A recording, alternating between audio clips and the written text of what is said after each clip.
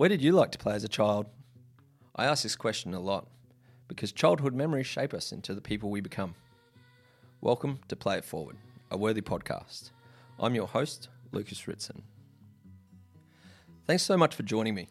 I talk a lot about play. I'm a dad, I'm a husband, I'm an educator, and I'm a playground designer. So I want to gather some of my favourite people who are advocates of children and nature and create a space to have an honest conversation about getting more kids outside. The power of play is very often underestimated, and I think we all need a little more play in our lives. Hi, Lucas. I'd like to acknowledge the traditional owners upon the land upon which we meet, those and pay my respects to those elders, both past, present and emerging, who also met under this blue sky in this place to nurture and care for their young ones, to teach them love and respect of their culture, and to take care of both the earth, the land, the air, and the sky. Thank you so much for that acknowledgement. We're here with the phenomenal, loving, caring Heather Kerr. Heather Kerr has been an early childhood educator for over 4 decades. And That's it. all the way from joining us from Victoria, from Bob Up Wominjeka. Mm-hmm. Yes, I got it right. I win.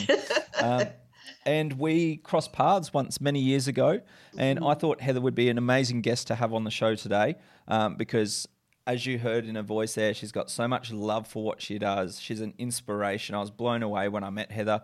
I went down to Bob Up Wominjeka for a PD, and then we met, and it was amazing and really inspiring. So I thought it'd be a great chance, get Heather on, share her story, her personal story, and also some practices that she has developed at Bob Up Wominjeka to share with you, and some really handy hints and tips to really embed an amazing practice, not only as an educator, but for those parents listening as well.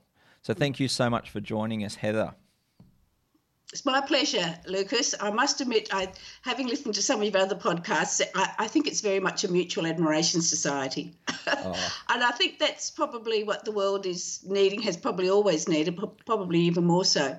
It's people who are passionate, knowledge, committed and caring. I just think that's such an incredible, important thing.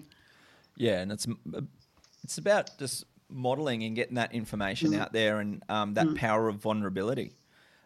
From the educators and the inspiring people in our sector doing amazing work and elevating everyone to a level what inspire the future generations. And I saw that firsthand. So could you tell us a bit about your story? I'm familiar with your car trip and packing up, but would you like to share a bit of backstory with our listeners?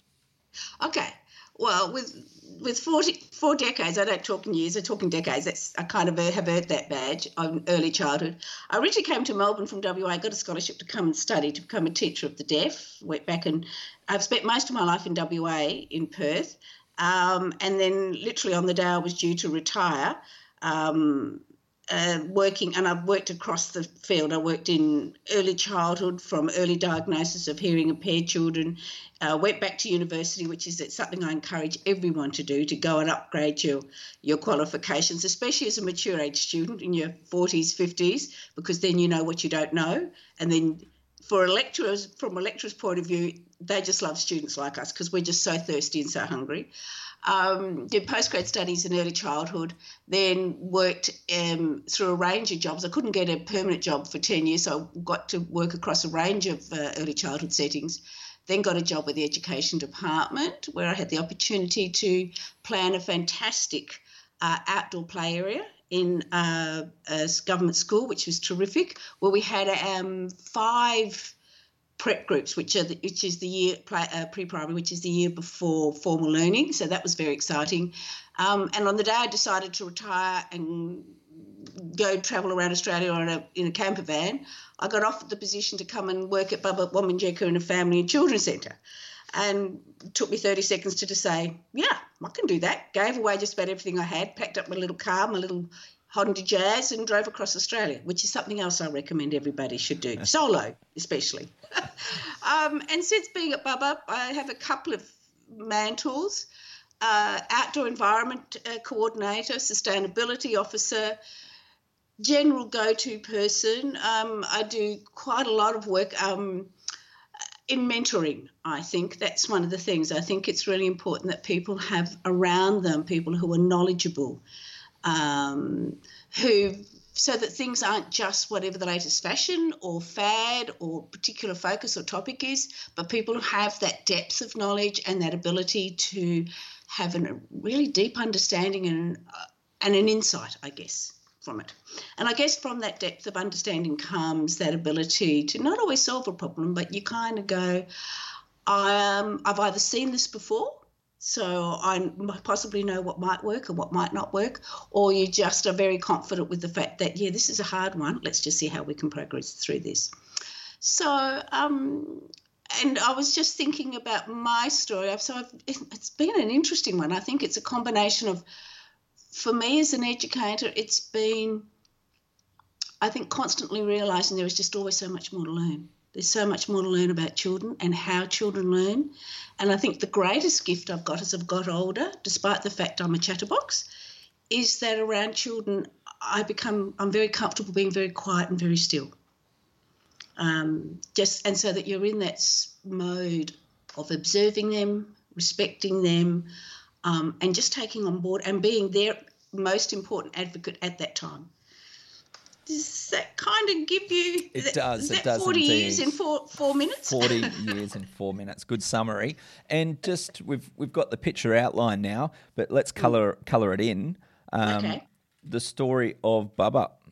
Give us a brief overview of Bub Up and their values so we can tie you into that, and then we can delve a bit deeper.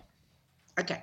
So Bub Up Wominjeka, which is welcome children in the language of the First People, and it was named Bub Up as part of the reconciliation plan built by the City of Port Phillip Council, because there were 2 council-built family and children's centres built. Our centre is a very large one. We cater up to 155 children a day, but within that we also have our maternal child health centre. We also have a 2-session French kinder.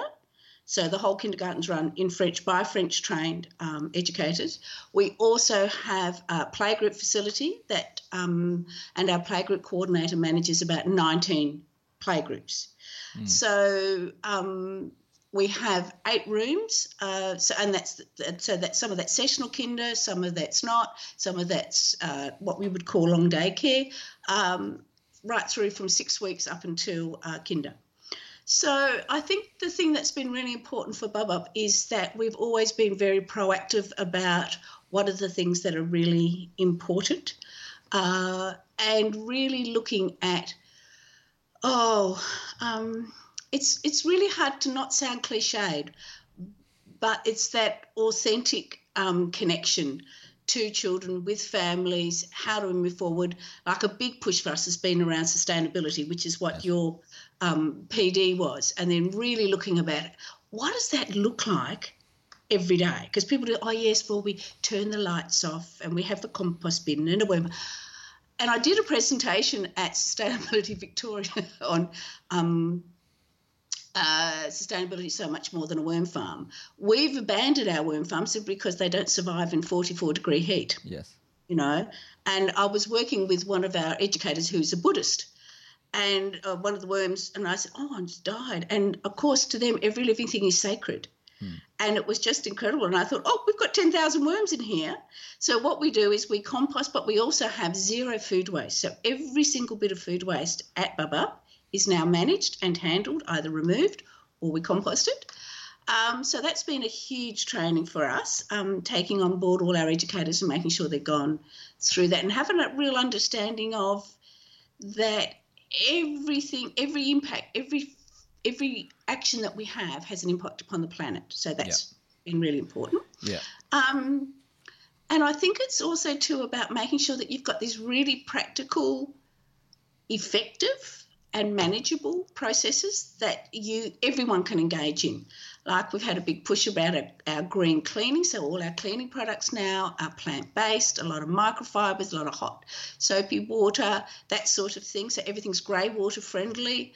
and really being very aware of the environment and what the environment might look like and how we can take care of it. So it's more than just growing a veggie patch, which is a nice idea, but, you know, some seeds take a long time to grow. Yeah.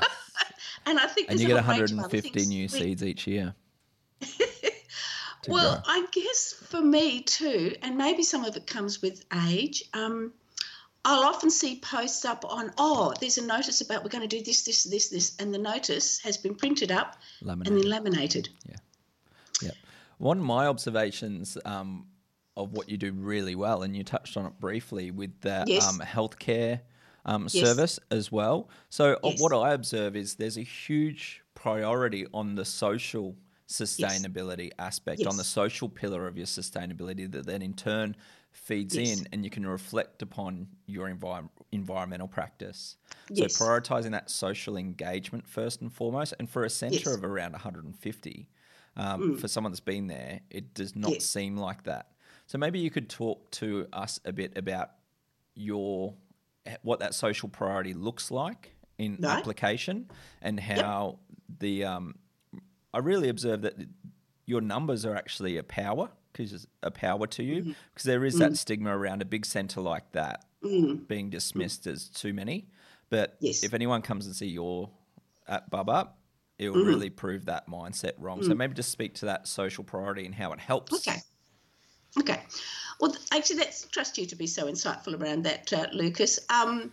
The social connection, I think you're right, that being large has some great advantages, also has some disadvantages, because sometimes getting information to 65 staff, some who are part-time, can be challenging. So that part's been interesting.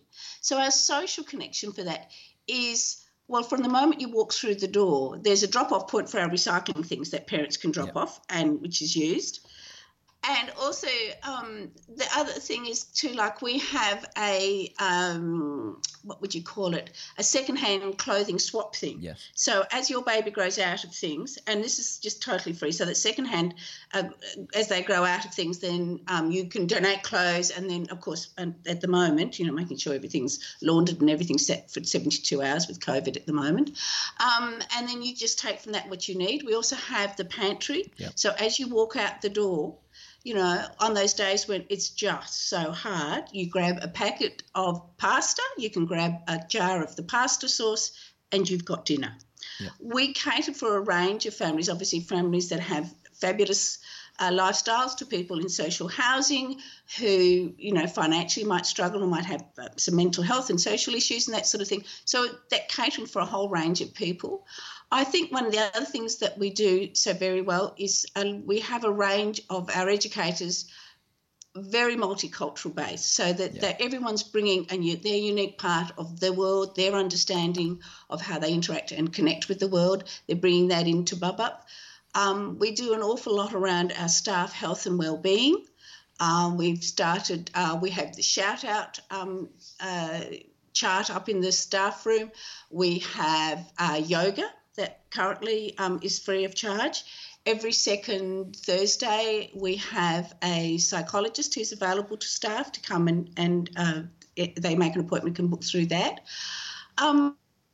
I think the other thing is that we really pride ourselves, I think, on welcoming people, welcoming families, and making it a very welcoming space. Yeah.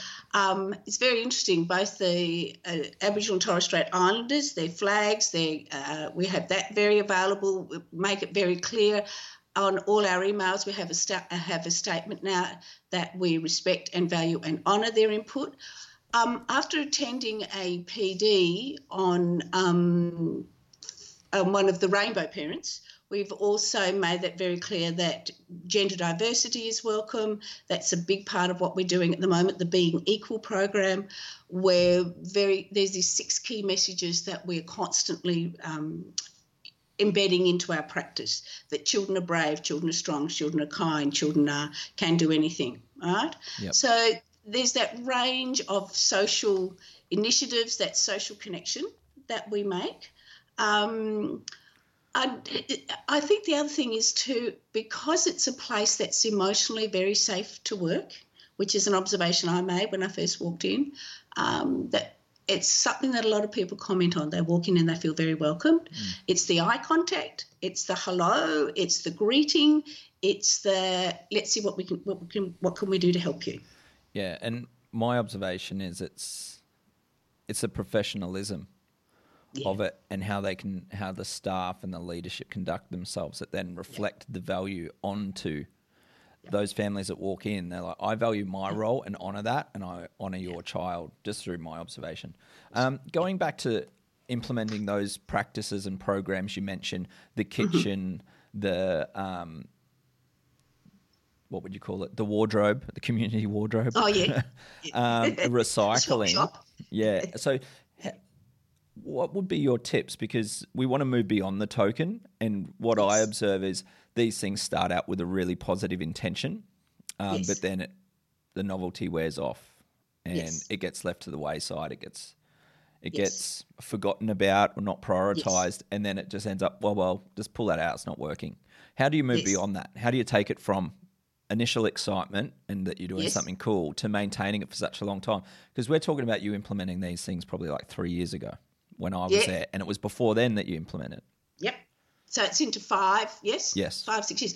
I think there's a couple of things. As much as we know, I think it's having that conversation at the beginning, people to kind of put their hand up and say yes, they'll be a part of that, because often these things start because someone's enthusiastic and excited about it. Having some policy around it, and I think it's just watching it. Yep. Maintaining it. There's always someone I know, like with the swap shop, there's someone who's constantly going through that, and it wasn't just becoming a place where parents could drop off stuff. Yes. We started to have to cull. It's the same with books. People say, "Oh, I finished with this," you know. Yeah. So we were a bit like the op shop. It was easy for us to drop things off. Yeah. But no, so now we're making decisions around with books and clothing. No, thank you, but no thank you. That either needs to be recycled or dropped off at an op shop. So starting to make those decisions, having someone responsible for it. Yeah. So do you allocate one person to be responsible, or is it a communal? At the moment, it's something that the girls at the front office do. Okay. And we've changed. Actually, that's a really good question too. We had it, I don't know if it's a Marie Kondo influence. It's really interesting. It's gone from being folded and stacked up, because that was another thing. You know, again, by watching and observing and going, that's not really being used very much. Because if you wanted something at the bottom of the pile, you took something out and everything would fall down. Yep. So we've gone from that to hanging things. Oh, good. So it's much easier. Yep. So it was about that ease of access, so that people could see what's on. I need a jumper, or I need a whatever, and just go and get it. Does that make sense? 100%. So what I hear is you just reflect on it and make it accessible. Like it's right at the front counter. So who's going to manage it? The front staff. And then if it's accessible, and this is just not reflective in the pantry and things like this, you could use this framing in the learning and those other community services you have. If they're accessible, they're going to get used. So maybe that's a point for our listeners to start on. Just reflect on your practice and say, is this actually accessible to our community? Is it accessible to the staff that are going to maintain it as well? Let's switch gears a bit. Can I add one more thing to that? Absolutely. Keep it tidy. Yeah. Yep. Okay. It's a bit like a shared house. Yep.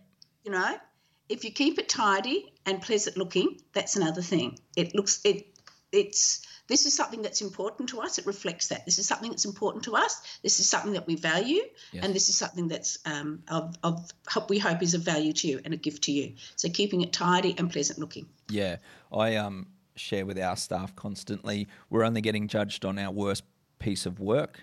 Yes. So if we can reflect on a environment that families are walking into, you might have had a really good intention to recycle those Coke bottles and make hanging gardens, but if you've got 20 dead plants and it's just a reflection of like, well, you didn't manage that.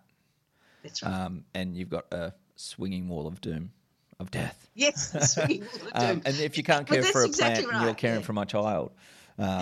So what else?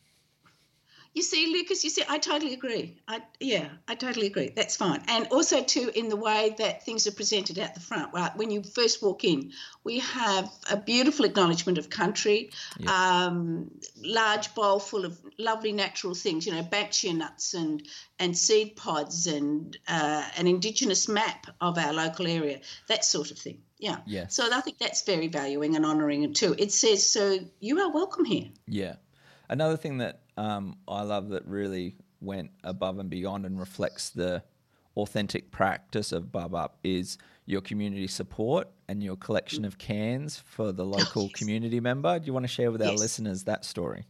Yes, now that's a really interesting. It's a local gentleman who travels around and to supplement his income and also to give him a focus through the day, shuffles along the street and collects cans because, of course, they have a value. I think it's some small amount, but anyway. So one of the things that we do is we have a special bin area for empty cans, and with the sign saying to the cleaners, do not empty this bin. Now, this gentleman is brought in once a week, and we also have a buddy for him who is another guy, and they come in the kitchen, they have a meal cooked for him. He also gets a week's supply of food cooked for him, and they sit down and they read the local paper and they talk about the footy and horses, and it's done in our front atrium, and sometimes the children are brought in and say, hello, how are you? Use his name, which I won't, just to protect that for him. But it's a very visible moment, I guess, for everyone to say, hey, you are very welcome. Everyone is welcome. Yeah. We got straight into the contents there, but I'd be left hanging if I didn't ask you, where did you play as a child? Oh, okay. Yeah, I've been thinking about this. Actually, while I was waiting for you to contact me, well, because for me, that's like 60 years ago. So I've kind of got a couple. As a very young child, because I grew up in WA, in Cannington, which was like 7 miles away from Perth, where I grew up on a third of an acre and very clayey land, which meant every winter there were heaps of puddles, and the puddles were full of taddies, of frogs' eggs and tadpoles. So it was obviously a very, very healthy environment because, our frogs are our indicator, our biosecurity people of how good our environment is. So a lot of that, we had a chook run, all those sorts of things. But I just had lots of space. We used to play out in the street. All the kids used to play cricket. I don't remember footy, but cricket, and I'd be on the outfield usually with little kids in tow, always, either kidding a pram or cuddling them or talking to them or So my future career was, established by the time I was 3 or 4. And then as I got older, 7, 8, 9, 10, when I got a bike, it was just off. You just go riding anywhere, even across a very busy Albany Highway, which is a death trap now, but down to Canning River and Nicholson Bridge, which used to be Nicky Bridge, jumping into the water, not always in a bathing costume, swimming with the leeches that would stick to your legs, climbing through the mud and the slime. I have great, great fond memories of doing that. Yeah, and fast forward, you're interacting with this future generation. Yep. How does your reflection on your childhood affect how you engage and what you offer for the learning for the children at Bub Up? That's a great question. And I think that's a really important one. That's a part of both reflective and critical reflective practice things. So what did I have? What was so great about it? And, of course, there's a couple of things that really jump up to me.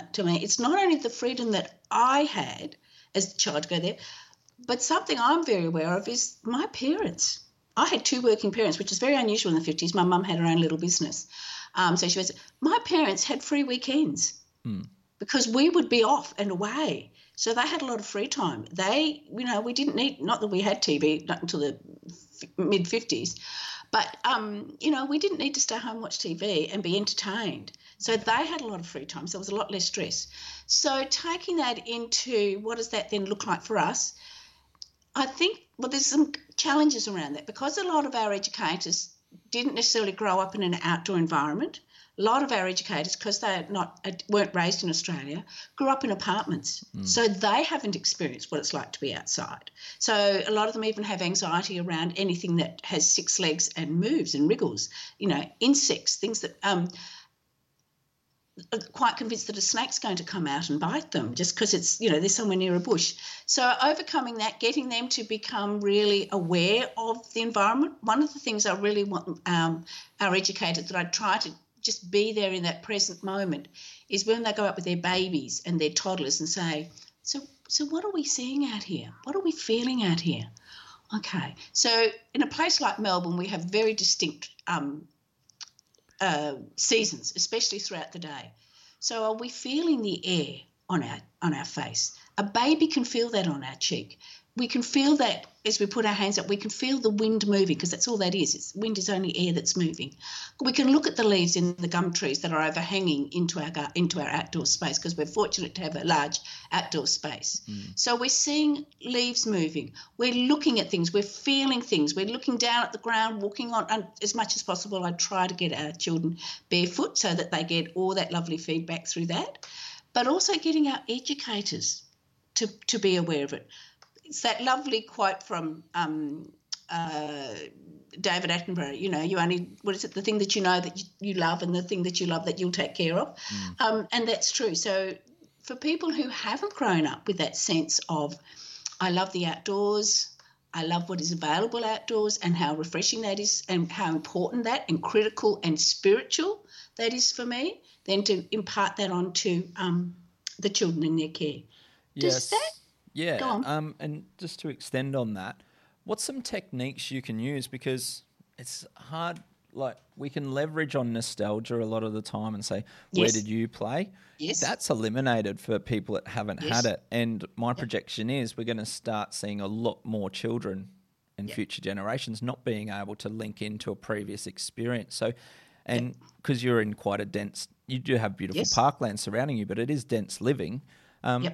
What's some techniques you use to get your educators and children to value nature when they don't have a previous experience to base it on? Another great question, Lucas. And anyone would think that I'd set you up for that. I've got 2 beautiful answers for that, 3 probably. Okay, let's start with the first one. Friday, 10 days ago, I was asked to be part of a phone call with a group of parents who were keen to start a nature or bush playgroup. Excellent. And so that was it. So we have parents who want to do the playgroup model, but in an outdoor setting, in a place, in a bush setting. Now, fortunately, next door to us is Lagoon Reserve, which is literally, as the name suggests, is a lagoon that's been reclaimed. And about 12 years ago, the local community, through the council, planted in a bush perimeter around it. So one of the things that we talked about with starting this bush playgroup is that parents would go down and meet and just wander through the bush, because I say, we're looking for activities to do. And I'm going, you don't need to. The bush is the activity. I couldn't think of anything worse than go into the bush, collect a few leaves, come back, open up a glue stick, stick on a few dried leaves, stick it on a bit of paper and stick it on the fridge and say, hey, that was playgroup. Yeah. Let's just go and explore the bush. Let's just be there. Push the bushes aside. At the moment, the wattle is flowering. It is glorious, just beautiful. The scent, the colour, no wonder it's a national symbol. Walking over the litter, the leaf litter that's on the ground, the fallen logs, all of that. And in the middle of all of that is this huge oval. And though that's not bush, that's a large space. And a lot of inner city kids never have exposure to a large open space. And they can get quite overwhelmed. So that's our bush playgroup. That's with the comfort and care of mum. The other thing we've been doing now, not long after I think I first met you, we do bush kinder. Now, a lot of bush kinders, they go for the day. We don't. We do our bush bub-up bush, which is we take a group of children, a small group of children, and we take them through the bush. And we take our educators so that they get to see what it's like. And one of the things when we finished our time in the bush, which might be half an hour, might be an hour, is that we have a conversation with them. How did that feel? What did you notice? What did you do? And the realisation that they don't have to have an activity other than be there and be safe with the children. Following on from that is I've just part of my time, because I've been working from home, and this is something I have thoroughly enjoyed, is using the photographs that we've had of the children. I've made some simple PowerPoint type books that'll be printed up onto card, not laminated, onto card so that we can then reuse them, and it's much more sustainable, of some of the language that we can use around when we're in the bush. When we're in the bush, we can look up and there's beautiful photographs of a rosella up in a gum tree. When we're in the bush, we can look down. There's a group of children with their bottoms up in the air, all looking down, and there's this tiny little ladybird up on a piece of grass. So I think it's being able to, through personal experience, because that's always the most valid, personal experience and connection with what the bush or being outside can be, that then people make their own connection then, and then they love the fact of being able to go into the bush and being outside. What do you think it is that gives the educators over that hurdle and gives them the confidence and to hold that Bush Kinder program in higher esteem? Because the default is like you try to implement it and it's the snake chat, the safety chat, the risk chat, the I can't because chat. What flipped it for you and the educators? Okay, it's a bit like the keeping it tidy. I think it was having me at the moment, which is just someone knowledgeable, passionate, and when I'm out there, I'm very aware my role is mentoring. So as much as I'm supervising the children who are all in high-vis vests, that's another thing. If you send the children out into the bush in their regular clothes, guess what? A lot of them look the same colour as one of the bushes. So put them in their high-vis vests and you can see them from, 50, 100 metres away. I think too, the other thing was sitting down and talking to the educators and saying, okay, and we had a very clear management plan.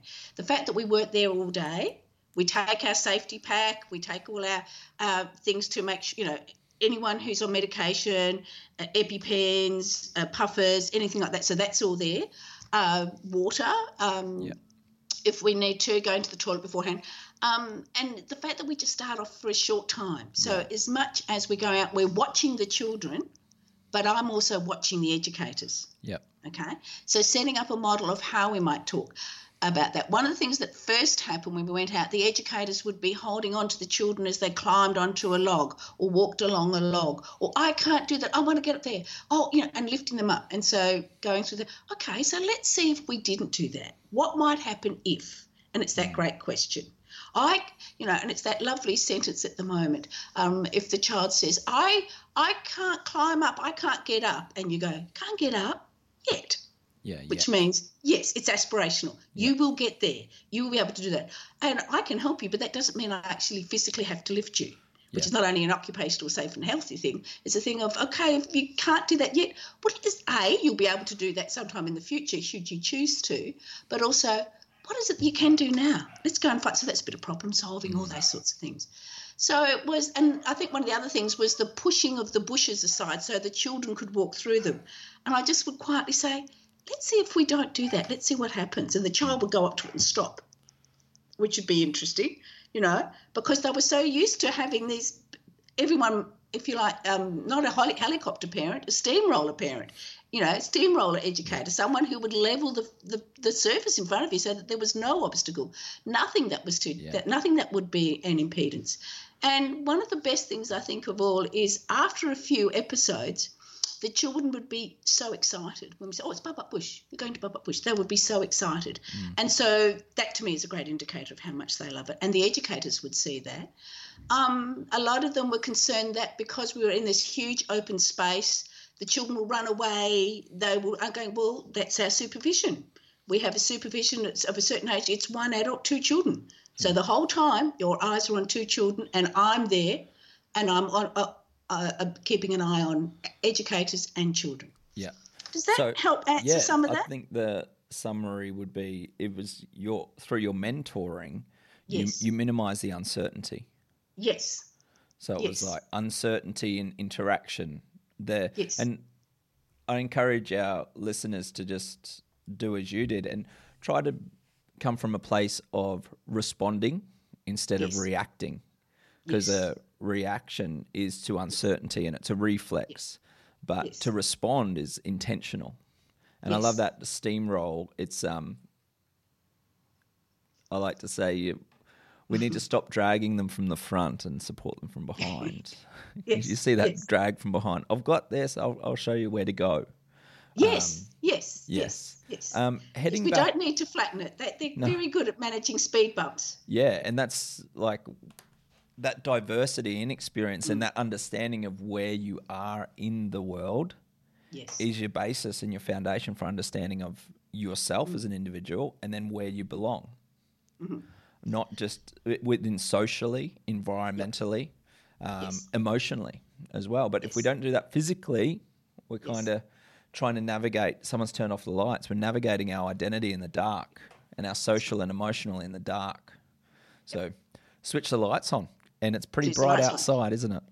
It is. Can I offer you the third solution? So we've had our third one, which is a new one, which initiative, which is very exciting, is our Intergees project, which is an intergenerational project.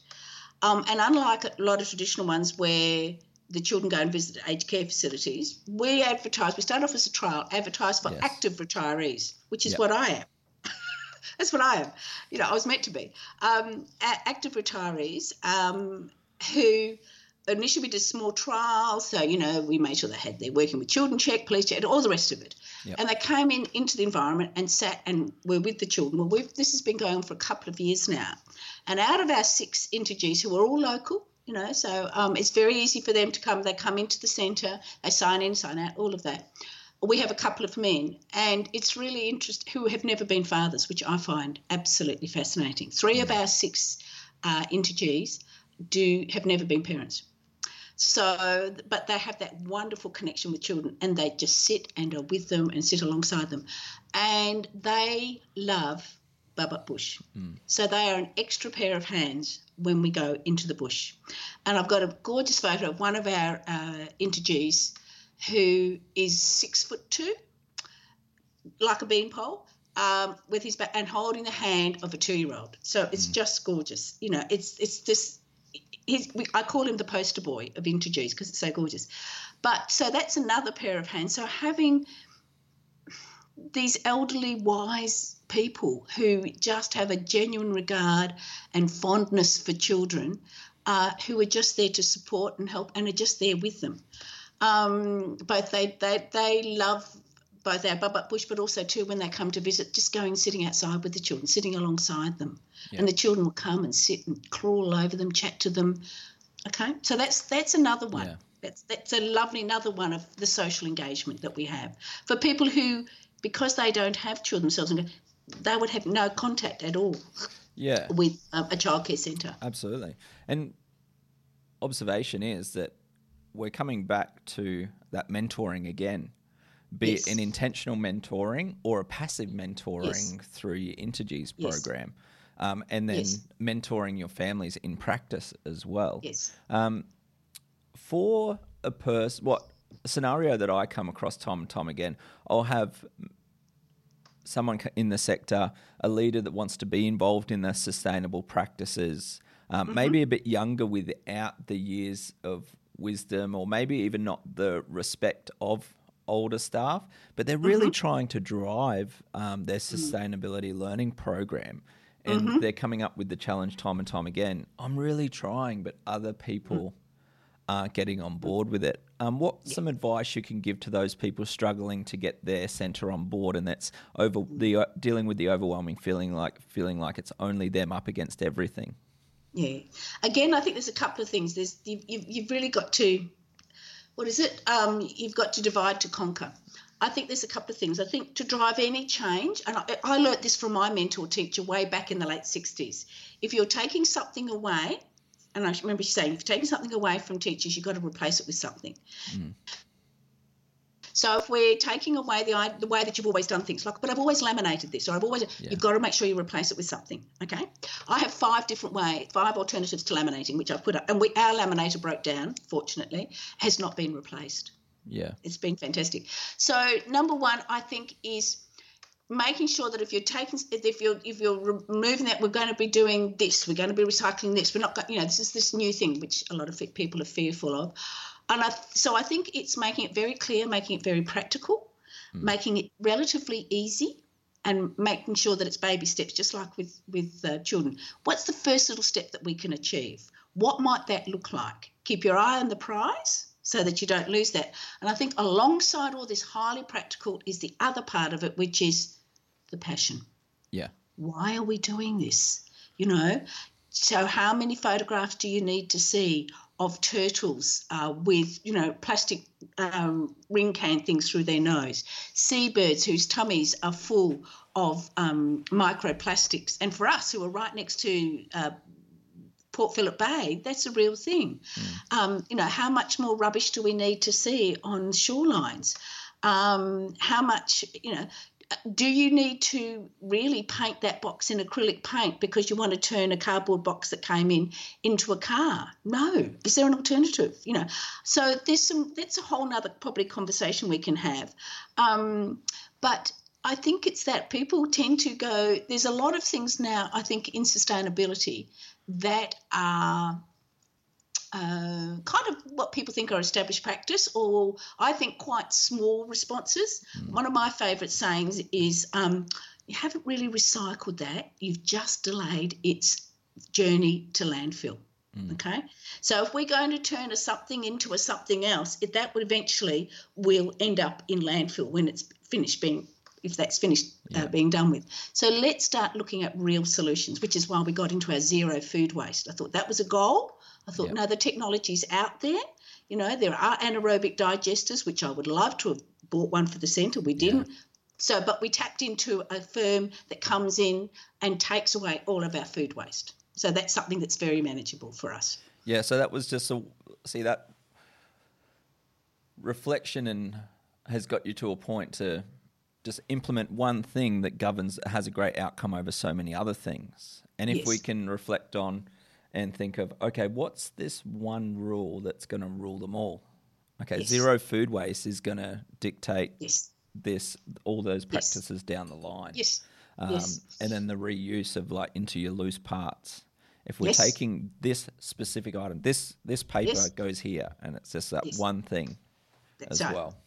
Yeah. Yes. I think it's the information too, you know, like our huge loose parts, and just that's a challenge, you know, trying to get everybody on board with loose parts. What does that look like? But an understanding, I think, too, just like with the children, it's a journey. This is very new for people. Yeah. Yep. And going into loose parts, how's that been picked up? Because it's something you've been trialling for years now, and some little resources you found along the way that I was quite jealous of at the time. Little bags of goodies everywhere for great play outcomes. How is that going, and how's the implementation gone? Okay, that's a really good question, another good one. Well, it's really interesting because I think when you came, the loose parts library was in canvas bags, all beautiful, and down the back of the corridor, down past the kinders, and so it became a bit of a dumping ground. So a bit like the recycle swap shop. So what happened was got rid of the metal shelving. We got hold of some other shelving, and it's right up near the front, up near our atrium, so it's on display. And I went from, as much as I loved the canvas bags, they weren't practical, I got see-through plastic containers. Yeah. So it was very easy when educators came up, they could see what was here and just take it and then replace it. It's not a perfect system because, again, it's like a shared house. There are 65 people also using it. So, you know, I regularly have to go through and maybe cull things or rearrange things or whatever. But, again, it's that I think once people start to see what you can do, what the children do with loose parts and how magical they are. Yeah. And when we see the children being these confident, competent learners, these children connecting and contributing to the world by, you know, engaging in the most incredible play. One of the other things that's been big for us has been our Christmas card, Easter card, gift, no. So we do a loose parts card. So they might do an outline of a heart for Mother's Day, or they might do a Christmas tree outline, and then the children infill however they like with Christmas-themed items, if you like, which we keep using year after year after year. Photograph is taken and printed onto a paper or card for the families. Okay? Nice. And so we let families know that too. Yeah. How's the how's the feedback been from parents going into loose parts? Because sometimes there's a bit of stigma around, Yeah. well, Yeah. why is my child playing with rubbish? I think because we got on board early. Yeah. I think because we let them know. I think the way it was presented, the way it was shown, all the evidence we had around the rooms. And I think that was one of the other things, understanding what's happening with loose parts. You know, I've done a few workshops with at different centres, and people say, oh, yeah, we love the loose parts. And I said, okay, and now the next part. So when a child puts a cork and then puts something on top of the cork and then does that 3 or 4 times, what are they showing you? What are they telling you? And the educators go, okay, that's one-to-one correspondence. That's early mathematics. You know now that you don't need to teach that to that child. That child already has an understanding of that early mathematical concept. And I think once the educators start to realise there's rich learning going on here. So the parents are understanding these kids aren't playing with rubbish. These children are actually exploring and developing mathematical concepts, because you see that an awful lot. They're also it's also STEM. If having to balance this thing on top of something else, right, working together socially, problem solve, how do I get this thing to stay there? Because I want it to do that, because whatever, Yeah. okay? How do you convey that to the families? I think through your observations, I think through either your weekly memos, however you do that, through your stories. Again, I think it's really important beginning to have that mentor. Because once they see that, oh, right, okay, yeah, that's what the child is showing me. That's what they're demonstrating. Yeah. So you don't need to reinvent the wheel. You're using your existing delivery program, like observations and the regular, but you're just changing the content. Is that correct? Exactly. Yes. And the other beautiful thing, of course, is we don't need to buy lots of toys. In fact, one of the things, stuff, yeah. The joy of not stuff. Like one of my favourite things when I do my workshops is I make it very, because it's a lot of the stuff is often geared towards kinders. Yes. I find there's always not a lot of stuff for toddlers and babies. And I've got some beautiful photographs with one of my very first educators who was in the babies' room, and she'd put out some tissue boxes, because we have lots of those tissue boxes. And what had the children found? There was something else she'd put out, and of course these babies were doing the schema of enclosing, picking up something, putting it inside a tissue box and rattling it. And of course, and the beautiful wooden or plastic rattle over there on the ground had been abandoned because it was single use. There was a predicted outcome. And the whole point with loose parts is the child is in control. The child engages and connects to the world. The child is the one, they don't have a stronger voice than that. A toddler who's barely standing, can barely walk, picking up something, putting it inside something, and then they realise when they walk it moves and it makes a noise. How exciting is that? Yeah, and what else is exciting to speak to you and hear about this love and passion for sustainability and how easily it links into loose parts. And something I can relate to and are very passionate about. What I'd like to ask, what are you most excited about of what's happening for you and within the children you influence in the world, and also at Bub Up moving forward? What's your big, hairy, audacious goals, if you will? Oh, thank you. That's another good one. I think our current focus at the moment is our connection with our Aboriginal and Torres Strait Islanders.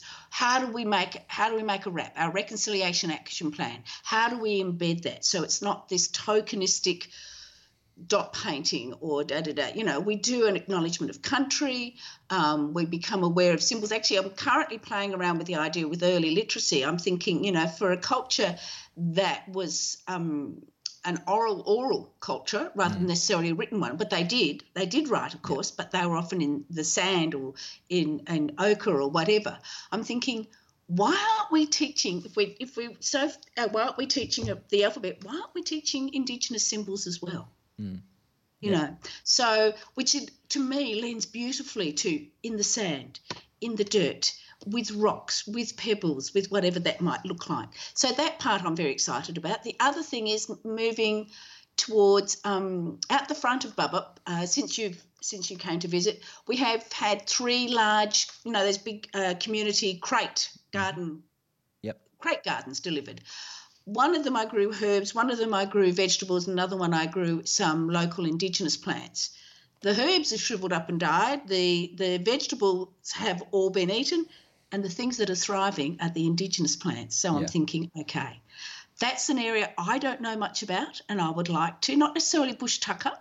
I've only just discovered there's a whole range of native mints that are totally safe to eat that the children can access. And I'm just thinking, let's go on that journey and discover that. So for me, that's what's exciting for me. Alongside that are these books and, picture books with the language that as the educators read it to the children, they are embedding into their own interactions with the children very positive language, if that makes sense. Yep, definitely. Well, thank you so much for chatting today. Your passion and dedication to the sector is second to none. I'm sure our listeners have got so much out of today. I look forward to checking in with you and the work you're doing at Bubup. And I just want to say thank you for that dedication to mentoring these younger generations into being connected with nature, environment and country, and your dedication to our world as a whole through that sustainability learning program that you run. It's inspiring, and I've got to thank you so much on behalf of our listeners as well. Lucas, thank you. Thank you for allowing me and being to the opportunity to do it. It's the only way it's going to happen. Thank you very much. It's been lovely. Finally, would you have any recommendations for our listeners on where they some resources they could look up that you use to implement your program so that we can get a bit of an action step? They're feeling inspired after listening to you. So where to now? Where would you point them? Okay. I think there's some great stuff around loose parts. You Google up loose parts. There's heaps of stuff out there now. There's a couple of fabulous books. When I first started, there was one. Yeah. Now there's, can't recall it off the top of my head, the name of the author, but loose parts books. Then there's ones for babies and toddlers. Now there's 3 and 4. So loose parts, there's lots of educators are doing that. There's lots of good stuff out through there. Inspired EC, they have some lovely stuff on schema. Okay, the group that I think Teacher Tom and also Mark Armitage, the play guy, does. So they've got some really nice stuff. The intergenerational program. Well, I presented that at conference last year. I do have a PowerPoint. If people want to try to contact me, I can send them through that. Yeah, we'll put your email in the show notes as well, if that's okay. Yes, please do. Brilliant. People would like that. Yep, absolutely. Yep. So what else do we talk about? We talk about loose parts, sustainability. And I'll put the Bubup website in the notes. Yes, please do. Okay. Please do. Okay, perfect. good. That will keep people busy. Once again, thank you so much for your time. Thank you for your passion. Look forward to chatting to you again in another episode. Thanks, Lucas. Thanks so much. Bye. Chat soon. Join us again soon on a Worthy Play It Forward podcast. All links and references are in the show notes. Thanks so much and look forward to you joining us again soon.